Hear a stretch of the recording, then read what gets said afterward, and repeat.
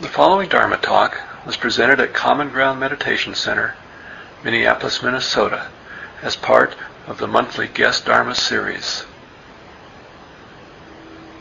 If you haven't heard her speak before, it really comes from both a relaxed and a beautiful place of the heart and clarity of the mind. And she also has a background in all the different traditions of Buddhism that we see in the West. Tibetan Buddhism and a long time training in Theravada Buddhism, and began her training, I think, with a Zen teacher. Is that correct? Not began, but spent time with a Zen teacher as well. So thanks so much again, Myoshin, for coming. Hopefully we'll see you more frequently than we have in the past. Thank you. Thank you. And tonight's talk is called Honoring the Fire of Truth. I just want to begin by saying how glad I am to be here. It feels a little bit different coming here and knowing that I'm just not passing through. But lovely to be here. And it seems kind of appropriate on some level. And I didn't give it thought at the time when I was asked what I might talk about tonight. But the talk that I'm going to be giving was very much related to a part of my own process in making the decision to move here. I was talking about it one day with a friend, and as I was expressing something of what I was going through, she said, "Oh, that would make a great Dharma talk." And so, a piece of that is what's coming to you tonight. And that piece was, and the original name of this talk was something to the effect of living in the fire of truth. And for me, it was around sitting in this place where I was very happy in my life at IMS. I had a wonderful job. I worked with long-term yogis, practitioners. I lived right on site. Beautiful setting and lovely community to be in. And then I also have this teacher, Mingyur Rinpoche, whom has just been so helpful to me. I really appreciate. And suddenly I'm being asked to step out of what is it's a comfortable life. It feels like I'm still learning, but it was really needing me to look deeply to see what was supporting the unfolding of my deepest vow within, which is where the word truth comes in on a certain level. I'm going to speak about truth in a few different ways tonight, but it was this process of looking to see how to help the heart to flourish, how to live into a sense of the full potential of being a human being. And I know that for each of us, it's something that we can struggle with in our lives. I don't know how it's been in your life. I don't want to say that your life has been the same as mine, but I know there's been times in my own life where for whatever reason, I've gone the easy way, rather than, really sitting in what is the fire and sometimes feels like more like the seat of truth. So tonight, just some exploration around this whole process, because it's really fundamental in the process of awakening, our spiritual journey. We really begin to see, as we look at our own hearts and mind through meditation, that it isn't always as clear or easy as we think it should be. That when we look, that often we see we live our lives from a place of habit, from a place of convenience, from a place of complacency. And that's not an easy thing to say. I've seen it in my own mind, and maybe it's true for you. I've seen at times that the difficulty in really learning to live and honor the place of truth within is sometimes not clearly seen because of habits of mind. Sometimes it feels blocked and inaccessible through a sense of fear, uncertainty, not wanting to move into the unknown.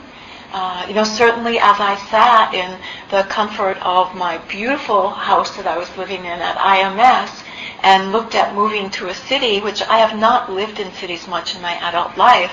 I feel a little bit like the country bumpkin coming to the city. But, letting go of something that was very comfortable and not knowing what I was moving into, it would have been very easy to stay where I was. But something deeper was calling. And so, it's wanting to find the support in our lives, the way of looking, and listening, really being able to listen to an intuitive wisdom.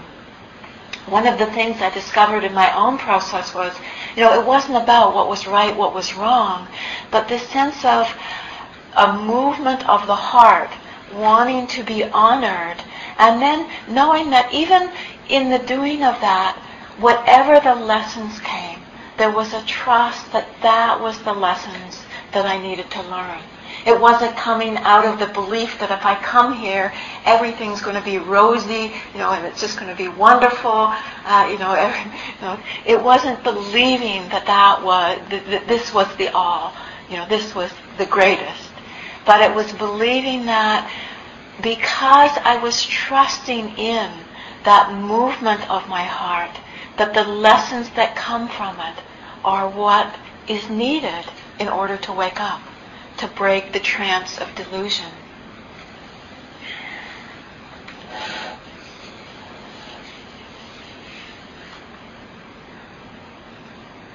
We often hear in today's culture the phrase about following your heart. And certainly for those of us who have done some practice, we begin to see that the following your heart can, if we're not careful, be just another way of following your desires, following, what you think your next hit is going to be. And really doesn't have that depth to it, that sense of inquiry, integrity, of which a real sense of touching into that deep vow within us. And deep vow sometimes maybe doesn't resonate, but it's really that deep longing to be happy, that sense of possibility of happiness, and being true to that. And in order to do that, we have to look, we have to clarify, we have to be honest in the process.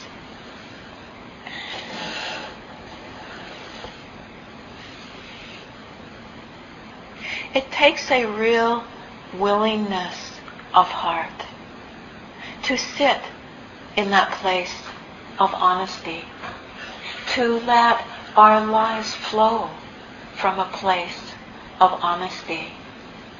I was once really inspired by a story that I heard about Gandhi. It was a story of Gandhi getting on a train in India. And if you've ever been to India, you might know what train stations there can be like. And if you haven't, they are pretty wild. There's a lot going on. A lot of people in a really small space, and people just trying to get on all different trains going in different directions. It can be very chaotic. And then if you put Gandhi getting on a train, you can imagine like the draw that he would have in getting people to the train station. And so at this train station this day, there was a reporter, a journalist, who really wanted to get a pearl of wisdom from Gandhi. And so he yelled out to Gandhi as Gandhi was just getting on the train, "Give me a message for the people." And Gandhi's response was, "My life is my message." It really struck me in the hearing that. Especially when I look back on my own life, particularly in my youth, and I thought, do I want that to be my message?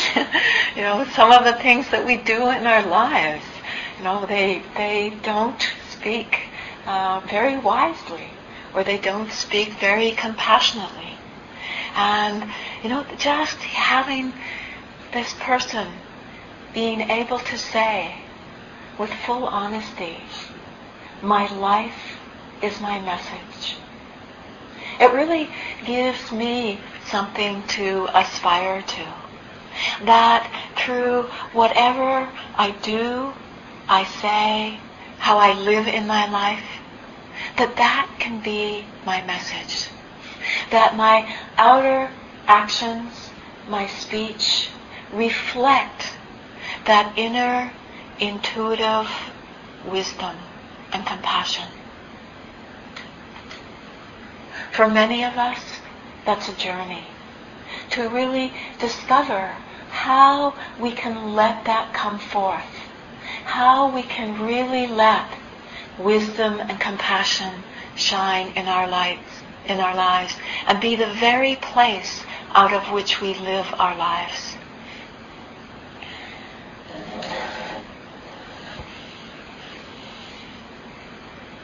It becomes interesting in our own experience when we can have a deep desire to be happy, a desire to know truth, to honor truth. And just to say about the word truth, for me as a child, as a young being who embarked on the path, it was really the word truth that rung out to me. Religions I didn't know about, but there was something about knowing the truth. It was a language that spoke to me. And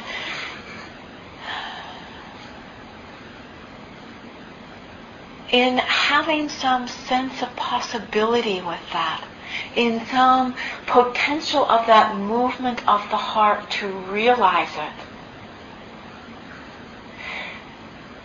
we discover that at times there are experiences, things that happen in our lives, reactivity in the mind, that really don't portray the ideal of what we think that should look like.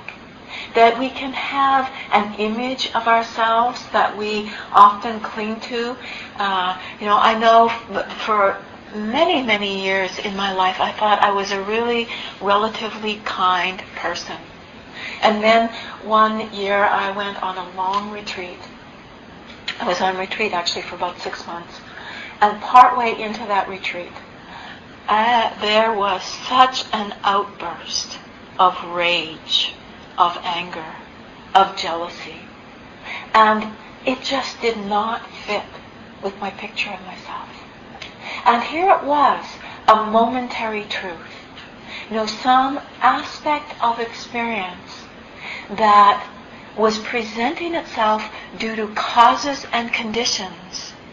And that there was just the wanting to deny, suppress, get rid of. It was unbecoming as far as I could see.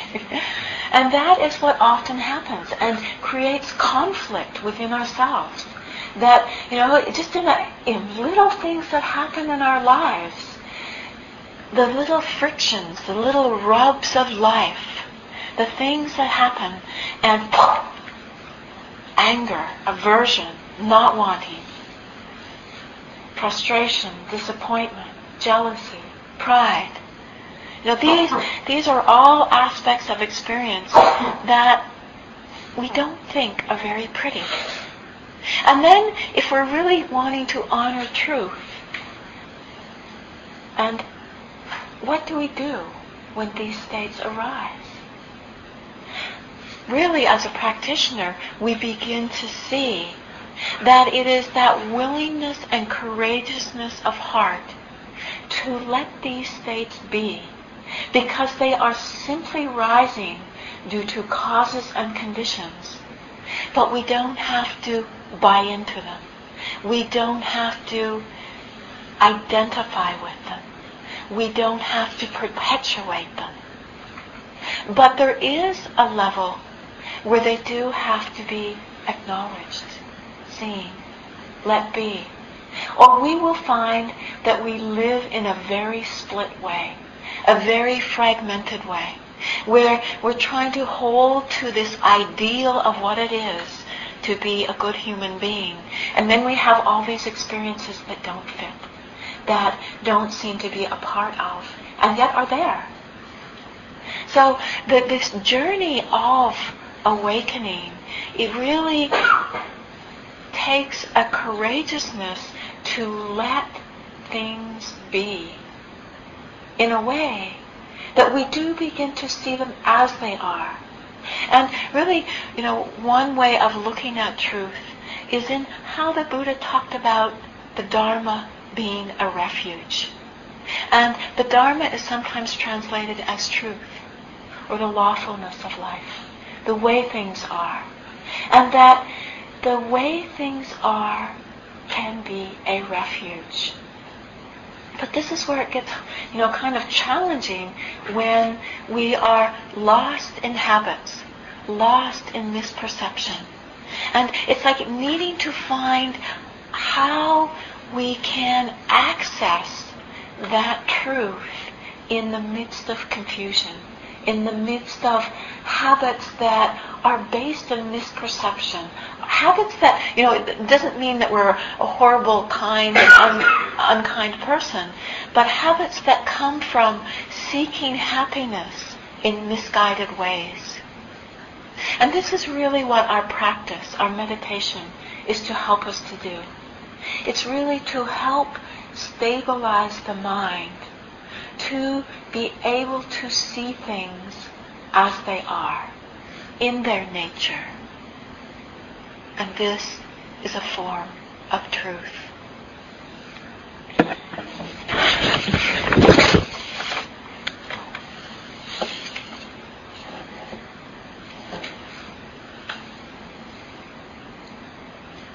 So one of the first things that we learn as we meditate is actually the power of honesty, of really being able to let things be as they are.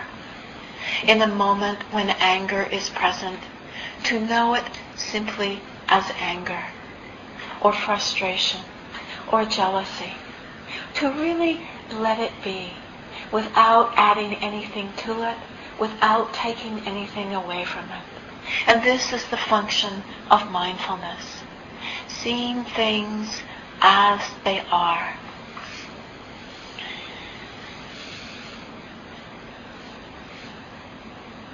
In our meditation, we begin to see how just doing this helps the mind to calm, to become less reactive, less tormented. We begin to see that the mind finds some sense of balance within this. That I've noticed in my own experience where there might have been something that was really troubling me. Some kind of agitation that was there. Maybe something not wanting to be seen. And then, so maybe it was some form of aversion. And then suddenly it was just seeing, okay, it's aversion. Aversion is present. I'm really just opening to that. Aversion is like this. Knowing the texture of aversion. And, just something about sitting in that seat of honesty what was like a balm. Where it would, it wasn't trying to hold up something, some image that wasn't true, which takes a lot of energy, which often, if we have some image in our life that we're trying to uphold, that just becomes so tiring, so exhausting. And yet, this was just like, the times in life where we call a spade a spade. Oh, there's no fight, there's no strain, there's nothing to kind of hold up. Things are just as they are. And there really can be a great relief in that. It's just an ease with that. And that's where we find that honesty can be really easeful, like a balm, refreshing. And then, we find, that as we sit, if we sit really being able to be honest with our experience, there's a sense of integrity. that it just, there's a resonance.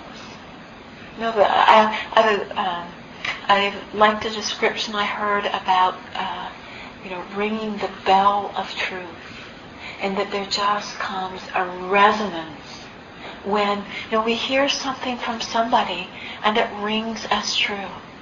There's this deep inner resonance.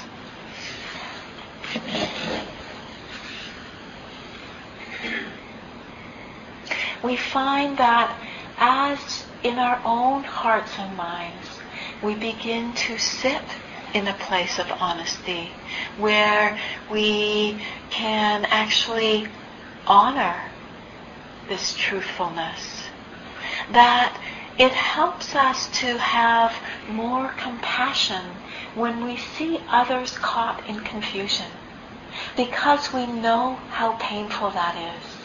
And we know what it's like to suffer out of being lost in that confusion. And so our hearts naturally begin to open rather than to react when we see somebody acting out of confusion.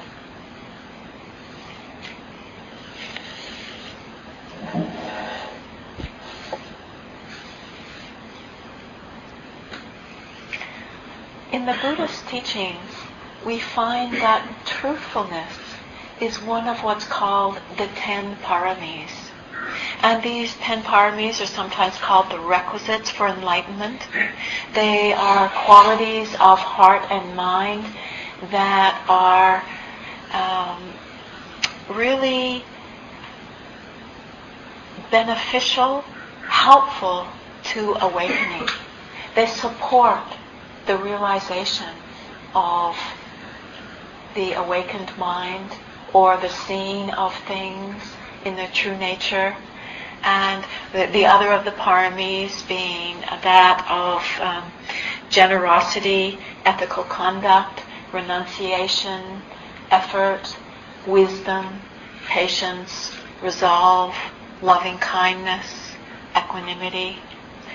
These are all really beautiful qualities of heart and mind. And truthfulness is said to be one that is necessary for the fruition of all of the other paramis. And it's also said to be the parami that the Buddha, or before he was a Buddha, when he was a bodhisattva, and he was working with, bringing to full fruition all of these qualities, so that when that night when he sat under the Bodhi tree and fully awakened, it was all of these paramis coming to fruition that enabled that to happen. And it was said that during the many, many lifetimes it took to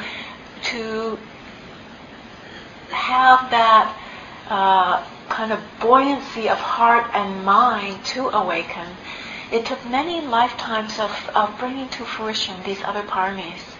But during the course of all of these lifetimes, it's said that the parami of truthfulness was one that he never regressed in, that he never uttered knowingly an untruthful word.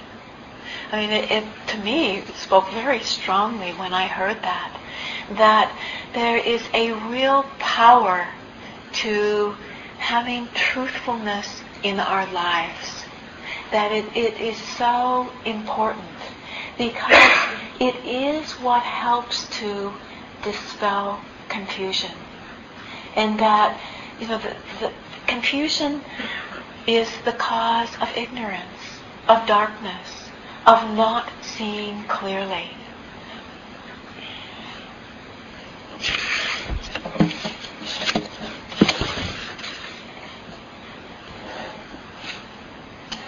We can see how this could be so by just looking at it in our own lives. If there's somebody whom we really trust, and what it's like to be around them. That when we're with somebody that we trust, there's a sense of being able to put our guard down, being able to relax.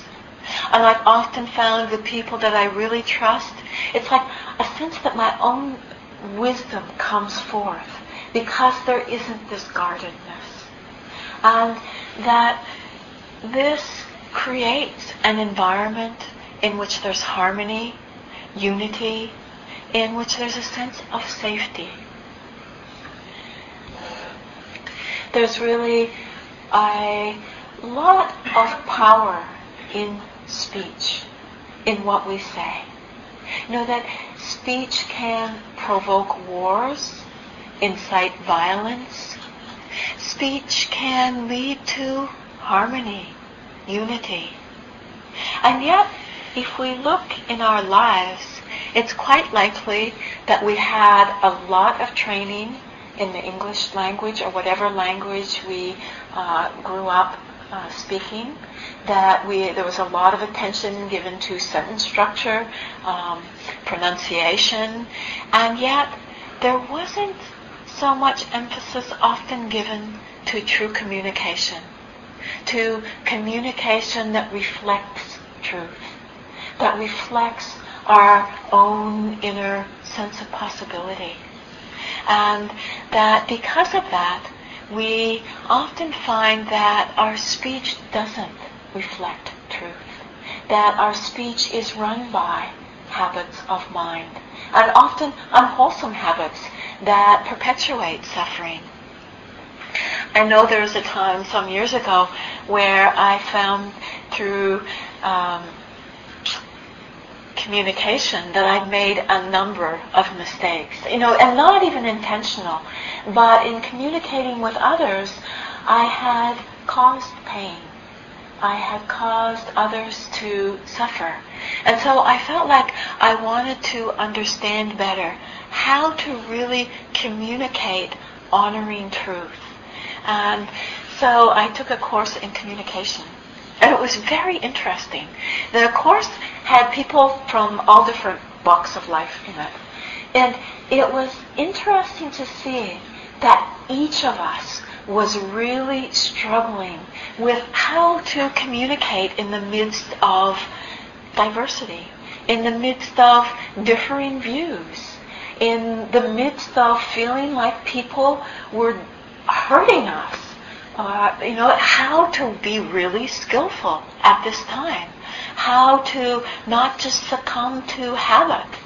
And it was for me really interesting. And the word misperception kept coming up in the training, which I found very interesting too, because we often hear about misperception in Dharma teachings. And we see that, when we don't pay attention, we misperceive the world. And so, it just, it was really interesting.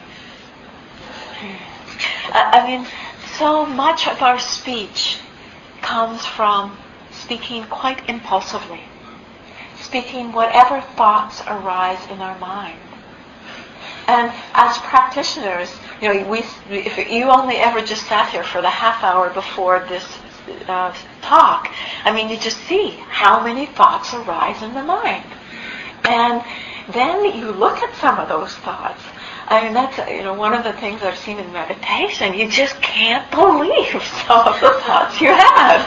It's like, where did that come from? It's it can be a sense of disbelief.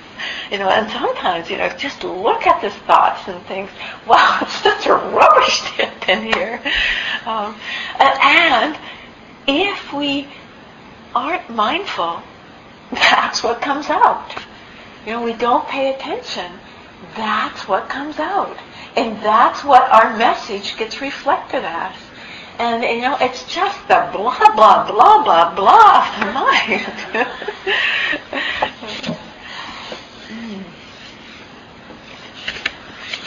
And it really has an effect. That's what's important to know. That's what our message becomes. I'd like to share a poem that I think speaks of something of this importance. And this is called A Ritual to Read to Each Other.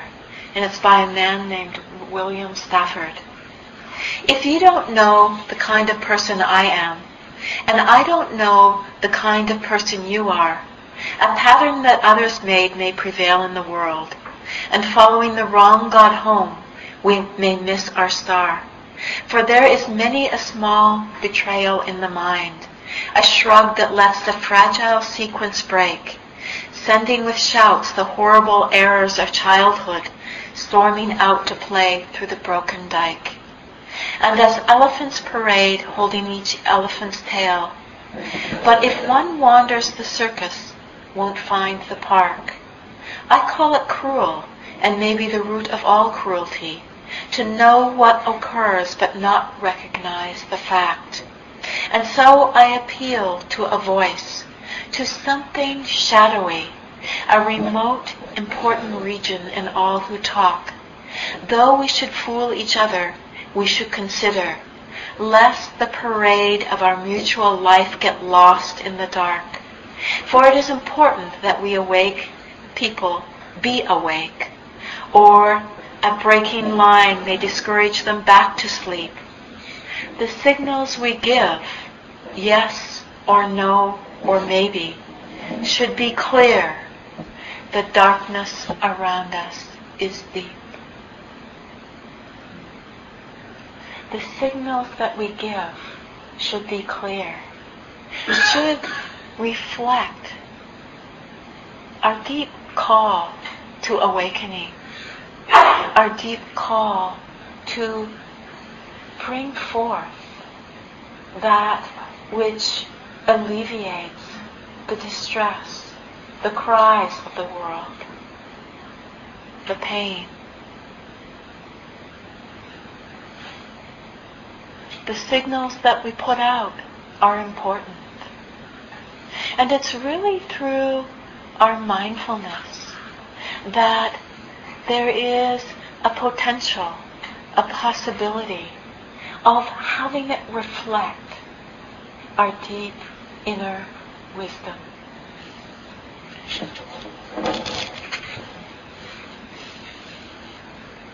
But again, it's not easy, because our speech often comes so impulsively, so quickly. I mean, in the midst of conversation, we can be carried away in no time, saying something that we deeply regret. And it takes a great willingness of heart, a willingness to look to what's motivating our speech. That I've been amazed to see how many times there can just be, the saying of something, telling of some story, and the wanting to embellish it just a little bit to just buoy one's sense or one's image. Or that sometimes, there is a reaction in the mind and a motivation to just want to hit somebody a little bit. And sometimes we even do that through a joke. That there's just a slight little edge where we want to get to somebody. And that oftentimes our motivation is not coming from that deep place of wanting to alleviate suffering. That we can be motivated by aspects that are not so wholesome. But it's like in those moments needing to be honest, true. Just looking to see. And then in the seeing that it's not so wholesome, the willingness to let it go. The Buddha, he had a great generosity of heart in sharing his wisdom. And he talked about there being 5 marks of speech that is helpful, or words well spoken. He talked about the words being timely, true, gentle, purposeful, and being spoken from a mind filled with loving kindness. So just to speak a little about each of these marks of well-spoken words, words that are timely or appropriate. This is really a good one for people from our culture who, we so often feel like we need to speak our truth.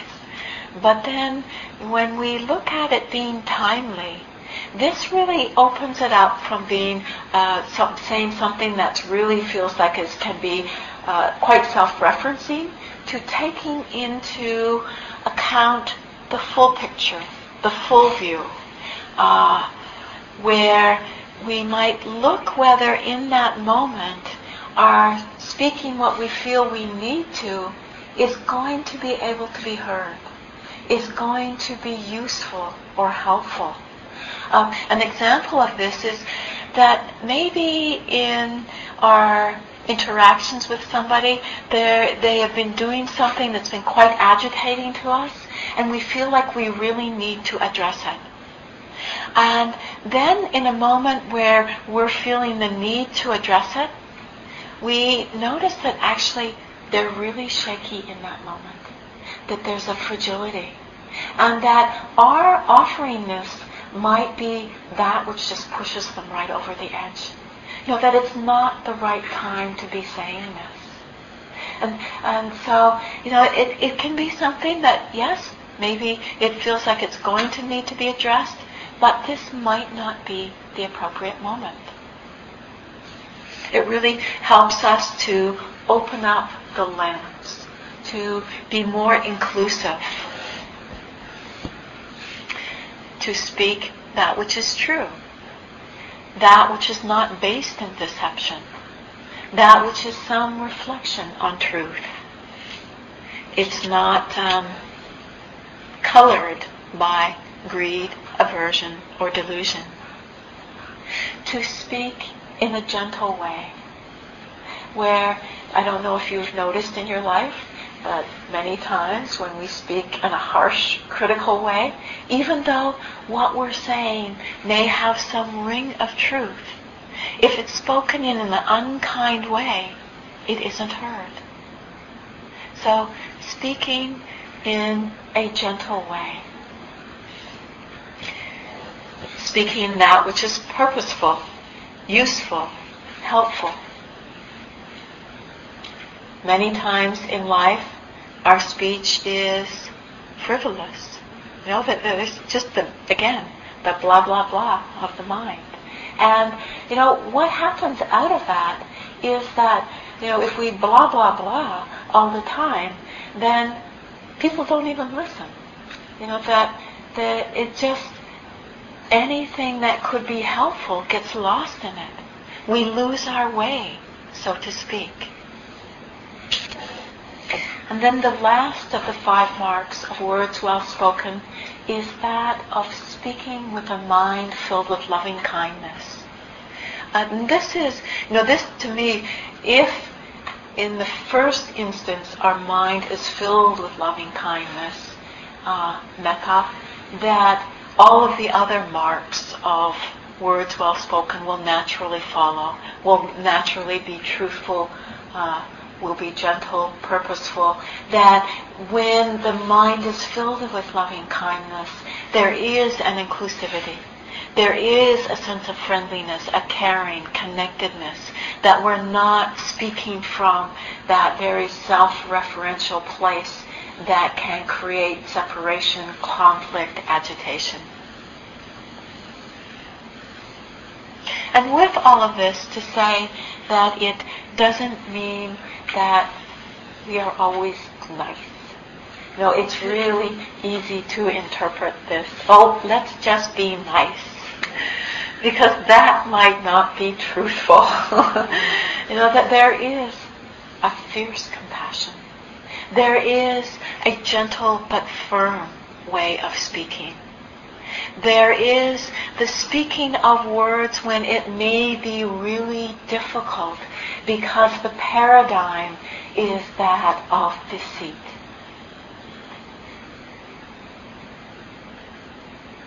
And it isn't always that to stay silent. If, that sometimes we need to speak out in ways that are really going to challenge the paradigm.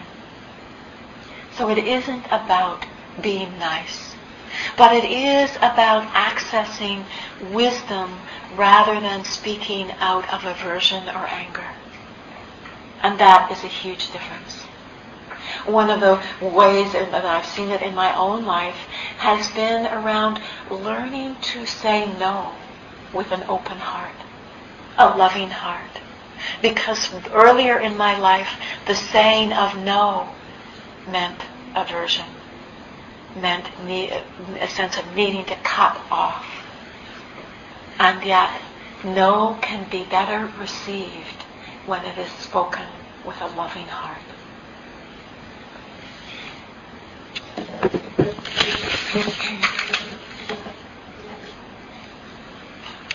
I'd like to share with you some words from a monk named Bhikkhu Bodhi. He's a Theravadan monk, a Western monk, who has really devoted his life to translating the suttas and the commentaries, the suttas being the teachings of the Buddha. And this is something he says of truthful speech. To realize truth, our whole being has to be brought into accord with actuality, with things as they are, which requires that in communication with others, we respect things as they are by speaking the truth. Truthful speech establishes a correspondence between our own inner being and the real nature of phenomena, allowing wisdom to rise up and fathom the real nature. Thus, much more than an ethical principle, devotion to truthful speech is a matter of taking our stand on reality rather than illusion, on the truth grasped by wisdom rather than the fantasies woven by desire. I really resonate with the line, devotion to truthful speech is a matter of taking our stand on reality rather than illusion. And this is what the journey of awakening is about. Taking the stand on reality.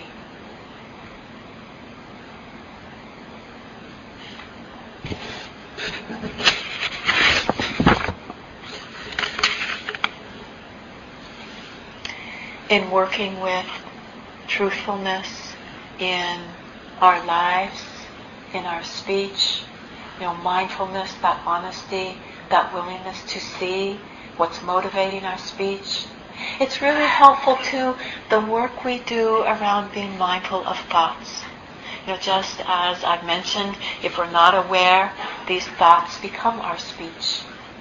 So the practice that we do, sitting in silence, really helps us to train for being mindfulness of thought in our daily lives. We also train to become aware of emotions or mind states. And these mind states color our consciousness. And again, if we aren't aware when aversion is coloring consciousness, then we tend to act or speak out of that mind state. By learning to be aware of the mind states, we begin to see that there can be a choice. It's, one of the ways that I often see this in my own mind is that there can be just a day where there's a little bit of a rub with the way things are unfolding. And aversion's present. There's just kind of a niggling in the mind. And if we don't watch it, then we're just biting people's heads off as they approach us. It has nothing to do with what they say. It's just that manifestation of that aversion. But if we are aware that aversion is present, then it's like we don't need to speak from there. We can hear what they say and be aware that there's a filter of aversion, and then the voice of wisdom can actually still come through. We don't have to speak out of that place.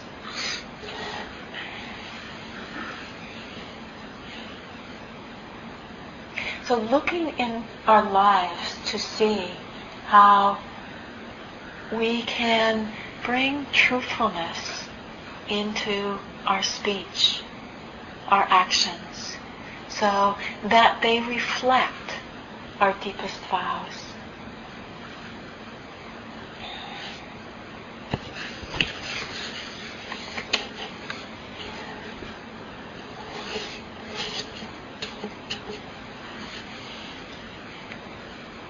When we look at truth as being the way of things, this is also what our practice is turning us towards. We find that there are two levels to truth. The level of the relative the level of experience, the level of self and others, you and me, that there needs to be an honoring of this level of the relative. But on another level, the level of the absolute, we begin to see that things aren't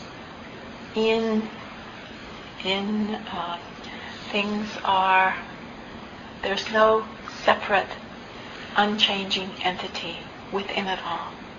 That there is a play of conditions, a play of life, a flow of life that is unfolding due to causes and conditions. And it doesn't belong to any one of us. That there is this level of seeing things in their nature as they are that brings about a great ease and peace when it is realized. And what our journey is to learn to live as human beings on this level of the relative, honoring experiences, honoring what arises in our experiences, but not solidifying them into being who we are, because they are not our true nature.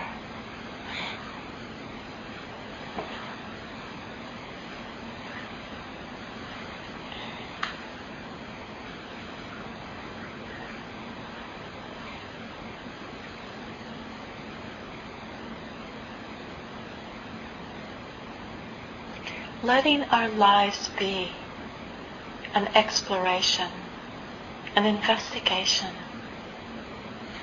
What it is that resonates, that rings true, that reflects our deepest vows, our deepest wisdom, and really letting that come forth in the world. And it's really up to each and every one of us, because the darkness of ignorance is deep. The world is in a troubled time. And the dispelling of ignorance is within our own minds, within our own hearts. If we don't do it, who will?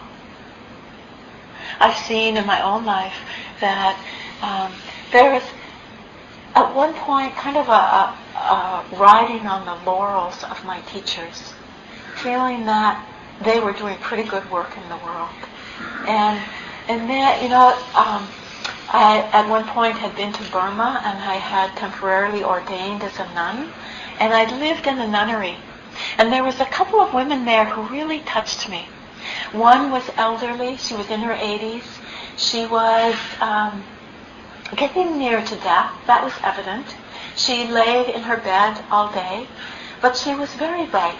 She'd been a nun since she was 7 or 8 years old. She had dedicated her life to being a nun.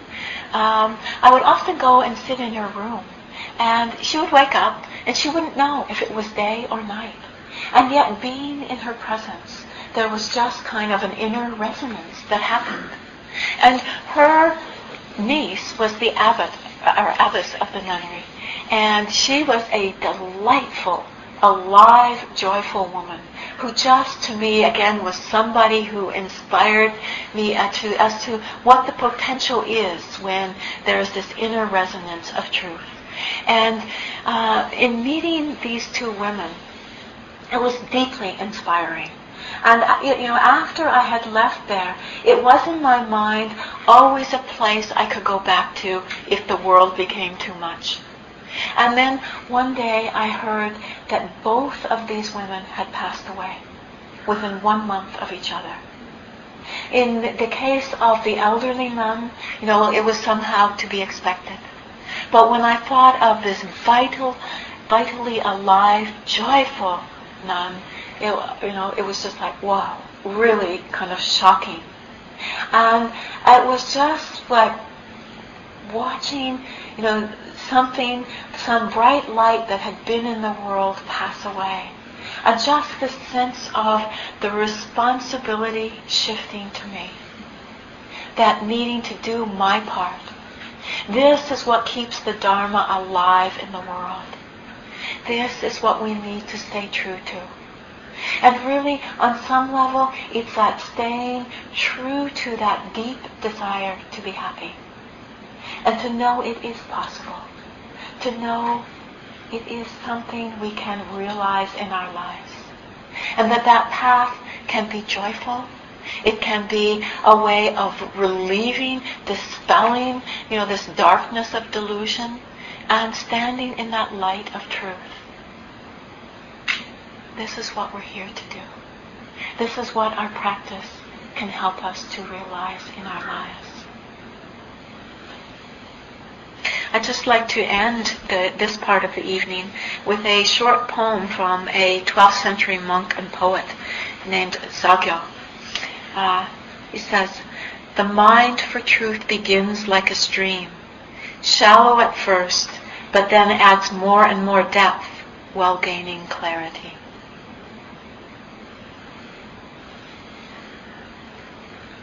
So let's just sit for a moment.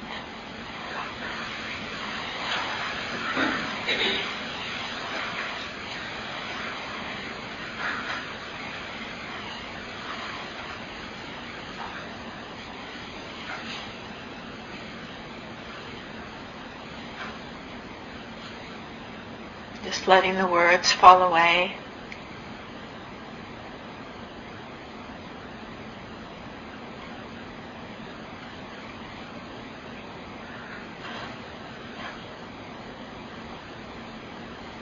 Just finding that sense of honesty, uprightness.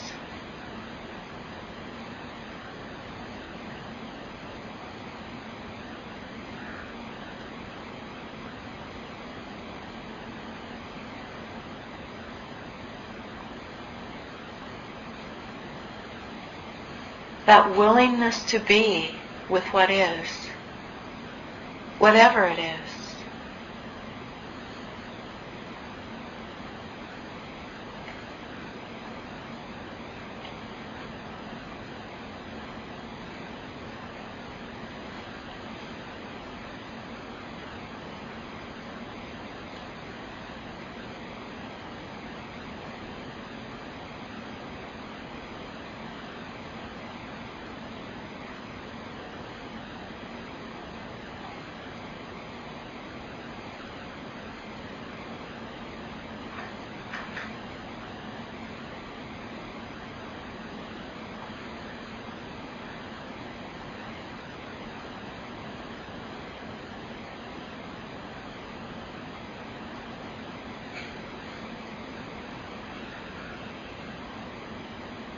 Then I'd like to invite you all to open your eyes, opening our awareness to the space in the room, and opening the room up to discussion, to comments, questions.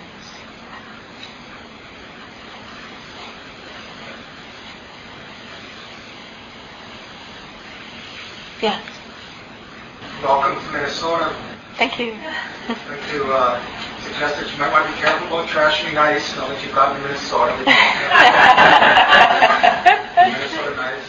But I am somewhat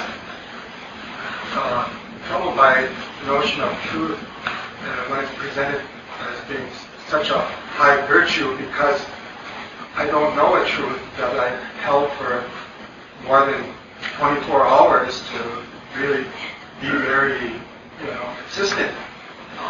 My truth today is so much different than my truth was last week or the week before. I have to say that my truth is such a momentary passing phenomenon that it's hard for me to really value it as highly as you seem to be implying ought to be done. I think I'm really glad you asked this question, because there is a difference between momentary truth and ultimate truth. And this is the piece actually that I was glossing over because I was feeling like time was getting on, but around the relative and the ultimate levels of truth, and both being important. That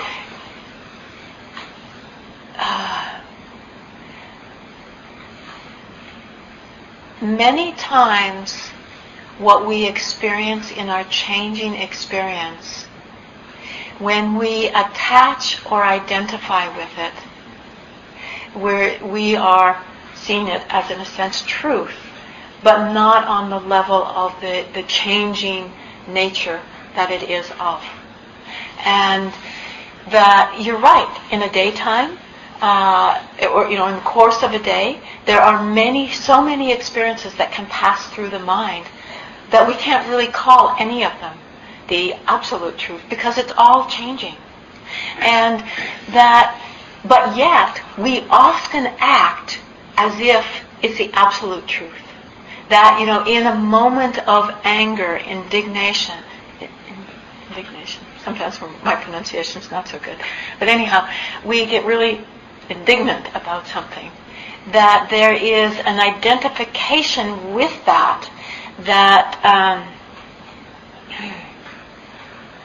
is if that is ultimate truth. And that isn't what I'm talking about. It isn't that we want to give immense value to all of those changing experiences. But the truth is in seeing that they are changing experiences. In seeing that they are simply conditioned. In seeing that they are not absolute truth. They are not who we truly are. And yet we can't do that unless we're honest that they're arising. Because otherwise there's a way in which we are dodging or denying or suppressing. So it's being able to allow all of these changing experiences to come, to be known, to be seen, but not taken to be something they are not.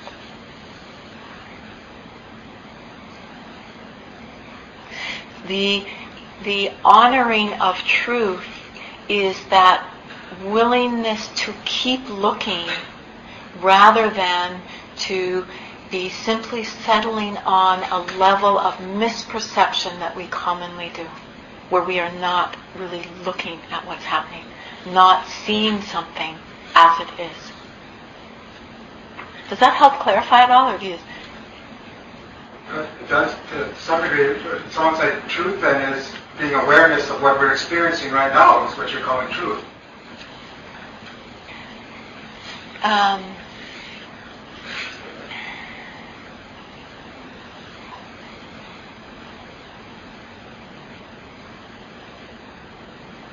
One level of truth is things as they are right now.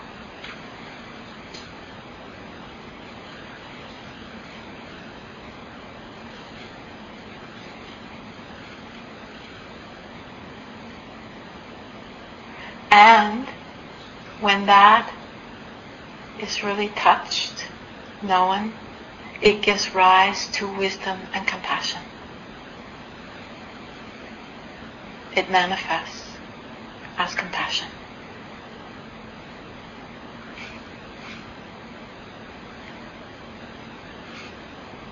Yes?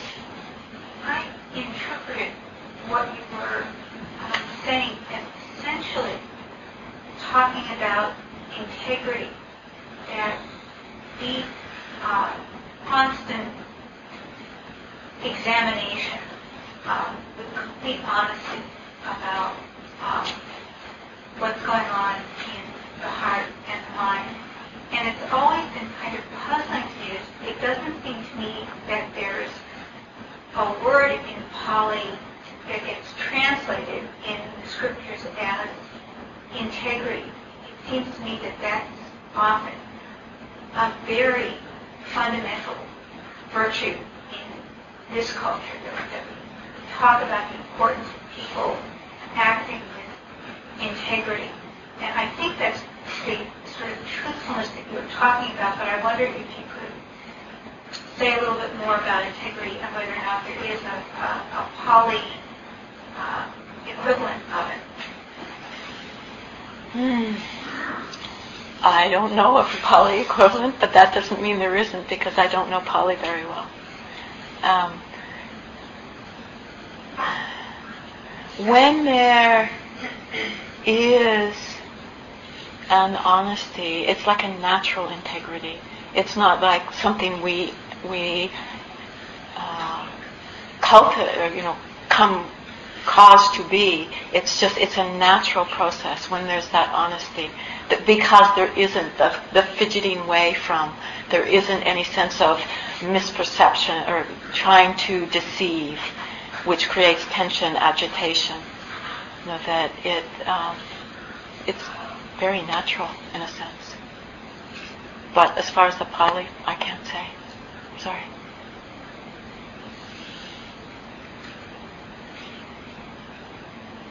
Yeah. Talk more about how to say no to a loving heart.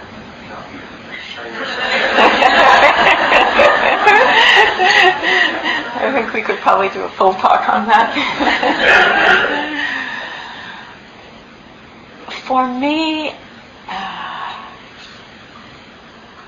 there's been a couple of things that have been really helpful. One is to see where it's a reaction in me that's saying no, where there is a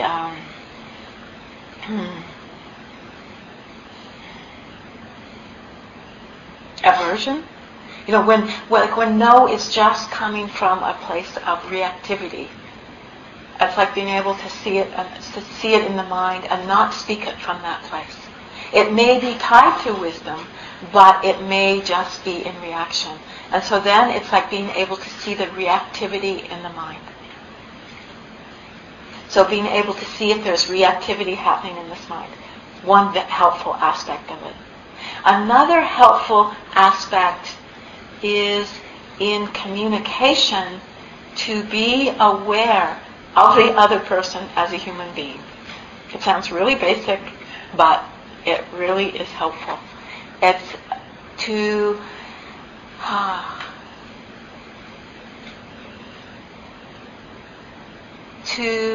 care for them, to have compassion. So much of our miscommunication comes out of misperception. Somebody, not misperceiving something about us. I know that in my own life that there's been a lot of pain when I think that somebody's not seeing me clearly, or not hearing what I say, has distorted something, and then they're living as if what I said, what they heard me say was true. And that it's like just being able to have that openness of heart to include that person as you speak, which can be scary if it's a heated situation. But it's really to not lose sight of their humanness in that moment.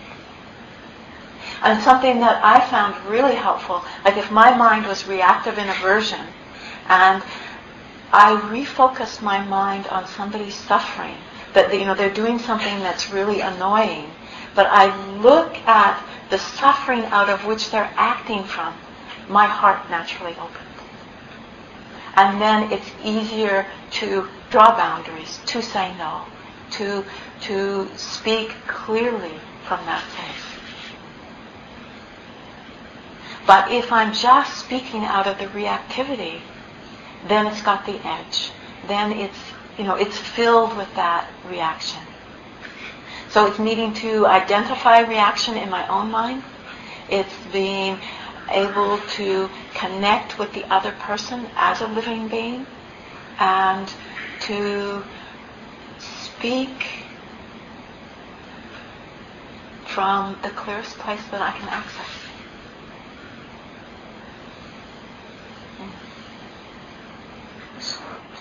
Follow-up, because I noticed that sometimes it's a lot easier just to say yes. Mm-hmm. Yeah. Because you're, I notice a lot of times I say yes to avoid a conflict. I work in the schools, so a lot of times students ask me things. Mm-hmm. And I notice the aversion arises and I want to say no. I just want a big sign that says no. Yeah. No, go away. No, go away. if I just woke up and say yes, it always feels better. Like, I go to the bathroom, I get a Band-Aid, kind of this, just, but, and no is always like a, well, why not? I mean, there's conflict, such a conflict.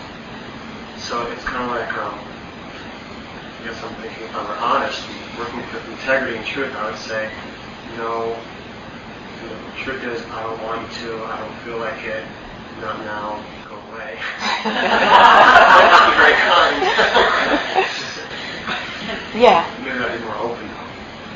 I think that it's something we can experiment with, and I think that you do want to watch, is it appropriate?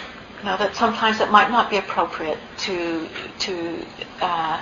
really voice all that's going on within you, but that there can be ways that even in something as simple as somebody asking you to go to the toilet, that there could be a looking at it from another perspective together that could be helpful. And so it could be something that you play with. But I think by your being able to see when that reactivity, that response of the easiest thing here, it's what I really feel is no, but I'll say yes just because it'll go away then. Your willingness to see that opens up the potential for what else is here. How else can we relate here? And just play with it.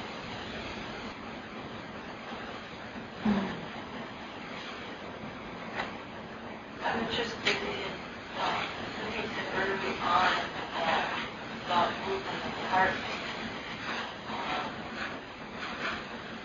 What caused me to think about the don't really want to know what the truth is. So then I get hung up on what's right and wrong. And I try to want myself to know the truth about something. But if I movement heart, that should be helpful. Like you said, so those things maybe will rise up then. Maybe particularly about am I attached to knowing the truth is like yours?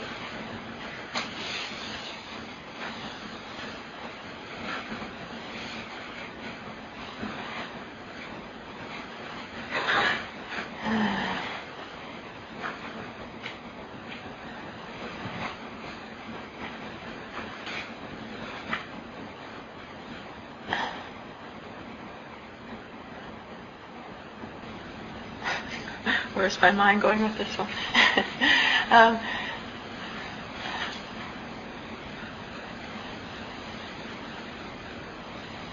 So, actually, I'm just not quite clear what. Really ask you a question, right? And just maybe a comment about worrying too much about what is true in my mind. I'm thinking about that. Yeah.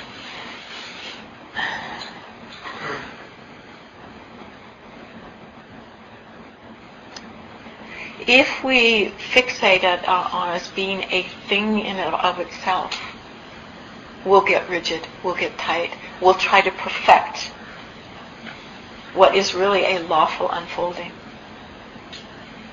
And this is where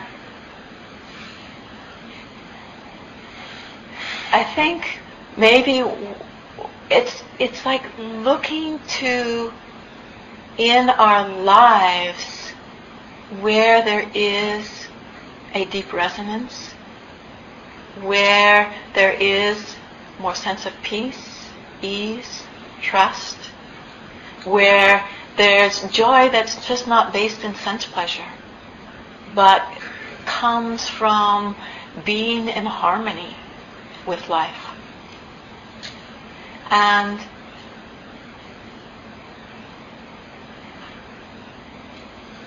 the looking to see that which obstructs it, where we get caught, where we get hung up.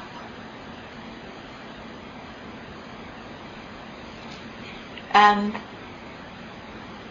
where we identify in ways that just keep that suffering cranking around.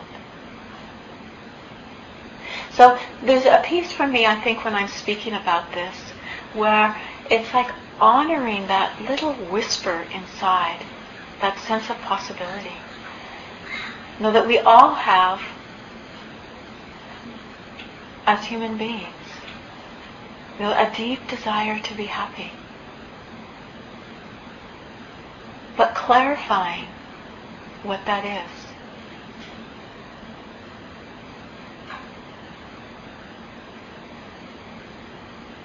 And it's a continual looking, moment to moment to moment.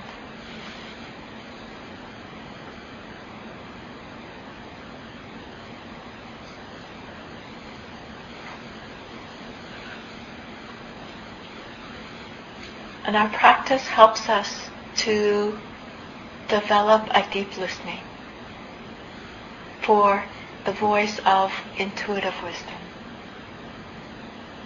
which isn't just the ruminations of the thinking mind.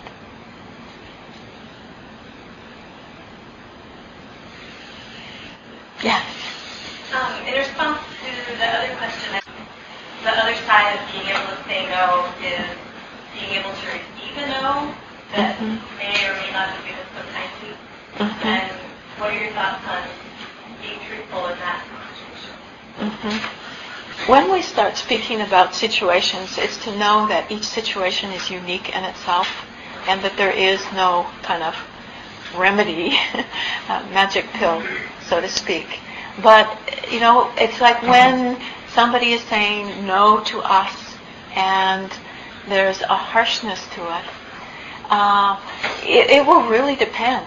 You know, that sometimes in some situations it can be as simple as just acknowledging without blaming the other person what you're experiencing. It can be if you're in a situation where there's danger, that what you really need to do is to remove yourself from the danger.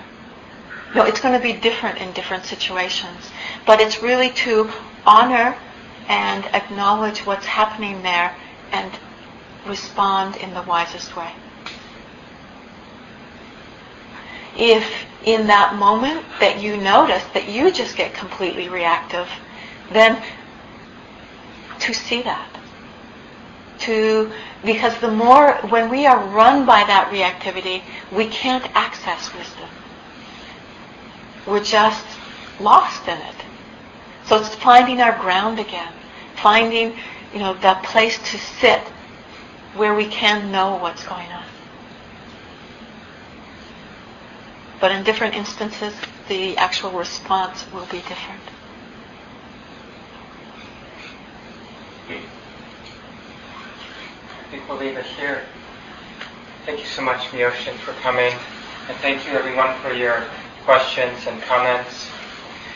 And if you want to know more about Myoshin's teaching here in the cities, you can go to kirgar.org. And I wrote it on the poster on the bulletin board announcing tonight's talk.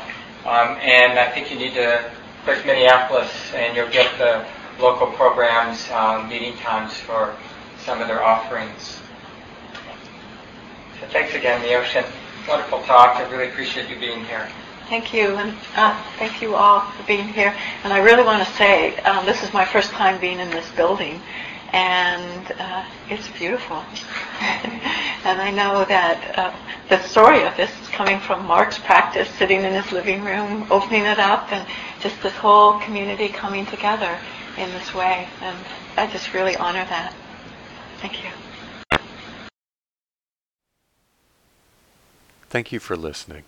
To learn how you can support the teachers and Dharma Seed, please visit dharmaseed.org/donate.